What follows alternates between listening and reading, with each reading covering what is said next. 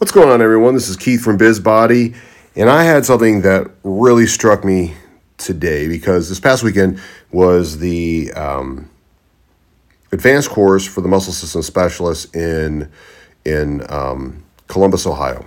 And what was really cool about it was this idea of kinematic synergies or what people are viewing as far as parts of the body that are moving that are connected to other parts of the body. And this is going to be a little bit more technical of an episode today because it is dealing with the very first part one of decision making. And this idea of decision making I've had trouble thinking about where to begin with decision making. And the Muscle System Specialist course actually goes into a really interesting depth of the process of decision making. So I'm going to put this from my point of view from a couple of different courses that I've taken. Again, some of this is from the Muscle System Specialist course. I am an affiliate for the Muscle System Specialist course, and I am biased that way. So I want everyone to know that right off the bat. But I also am biased that way because it's been such a huge impact for me. There's been other courses that have really helped me as well.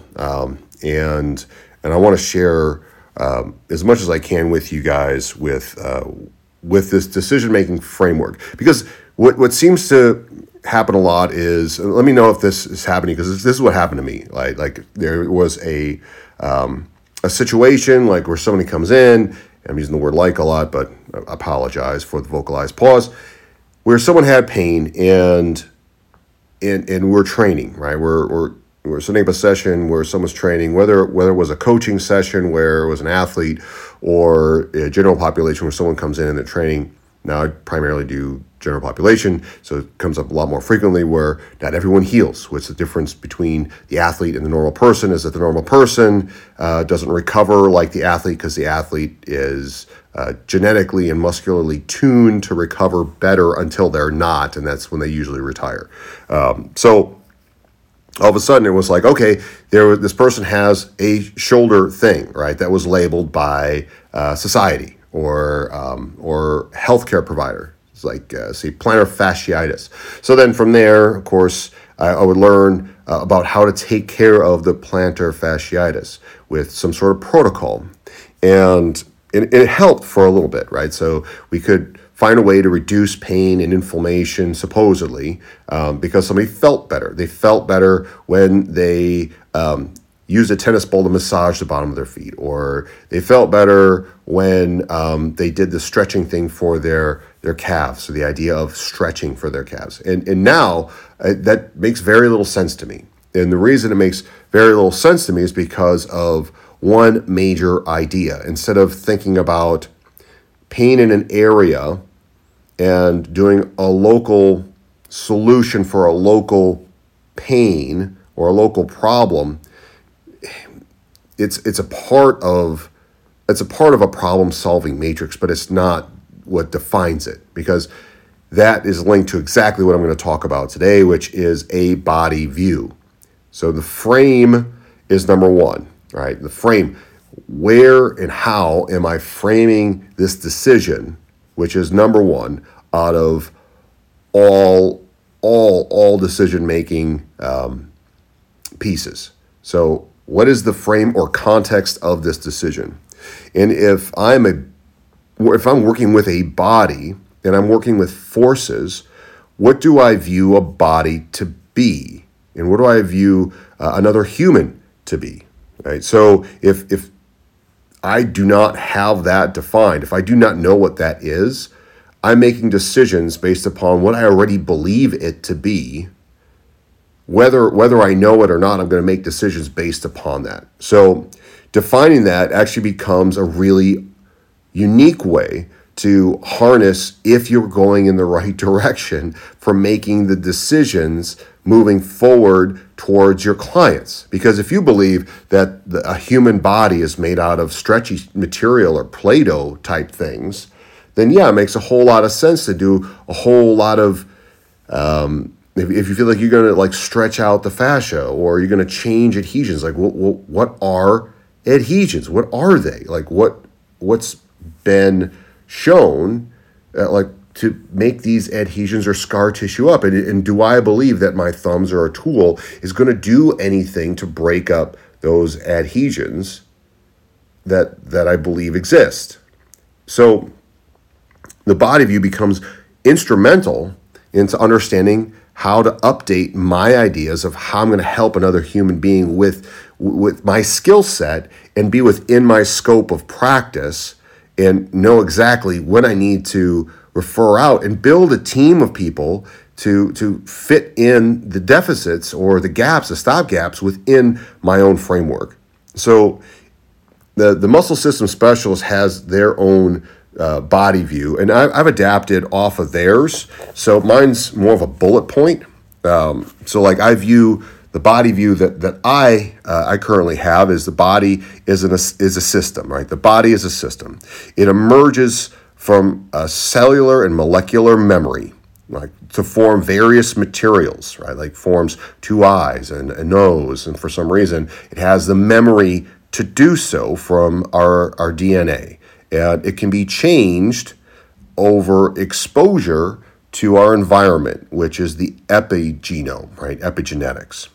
This requires energy and substrates for existence. So energy has to go into the system. Energy goes out of the system. It's an open, finite thermodynamic system. It's the dynamics of energy. And it communicates through various mediums, right? So it uses forces, it transduction, it uses neurons that uses different ionic gradients. It also uses hormones and peptides. It uses neuromodulators. It uses neurotransmitters. Many other ways in order to get messages across many cells, of which then forms different positive and negative feedback loops to achieve some sort of set point, which we call homeostasis. When the system makes an excursion away from that baseline, that is what we term allostasis, and basically against a hormetic response, some sort of response that could be stressful, whether it's good stress or bad stress, doesn't matter, stressful to a system, whose prime directives are to stay alive, navigate the environment, and to be socially connected or understood or loved. And also the system processes go undetected by the individual for a majority of the system's existence. So a majority of what you do on a daily basis goes undetected. I mean, think about it. I mean, like, do you have to think about pumping your blood? Do you have to think about digesting your food? Do you have to think about creating a peptide in your ribosome? Like, do you have to think about any of that stuff, or does it just happen? Usually, we don't know something's happened until we can't do it, or we have achieved it. Now it's a loss. So until there's a protective stance or a sense of recollection where someone's asking you about how something has changed, there is no context. So that's my body view adapted from other people's body views. So that is not unique, but it is adapted to my own. And will it change? Yes, it will change, but also helps guide me towards what I view the body to be and how I help people with their own unique force potentials for their body. Because if I don't think that force is, I should know much about forces and joints and torques and all these pieces of the thing that I dispense for people, then that's how I'm going to practice. It's not good, it's not bad, it's just the way things are. So I guess ask yourself, what is your body view? Sit down, write it out.